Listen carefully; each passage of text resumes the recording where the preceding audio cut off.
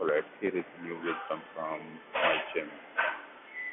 Happiness is protecting your identity, right? While success formula is simple. Like having as many no's in your pursuit, getting a no for an answer, right? Having as many no's and not being affected by it.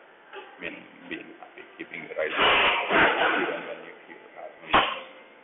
So success becomes a byproduct of being and trying to be much more happier. Thank you. Have a wonderful day. Question of the day: do you believe in karma or do you believe in destiny? Comment down below. Let me know.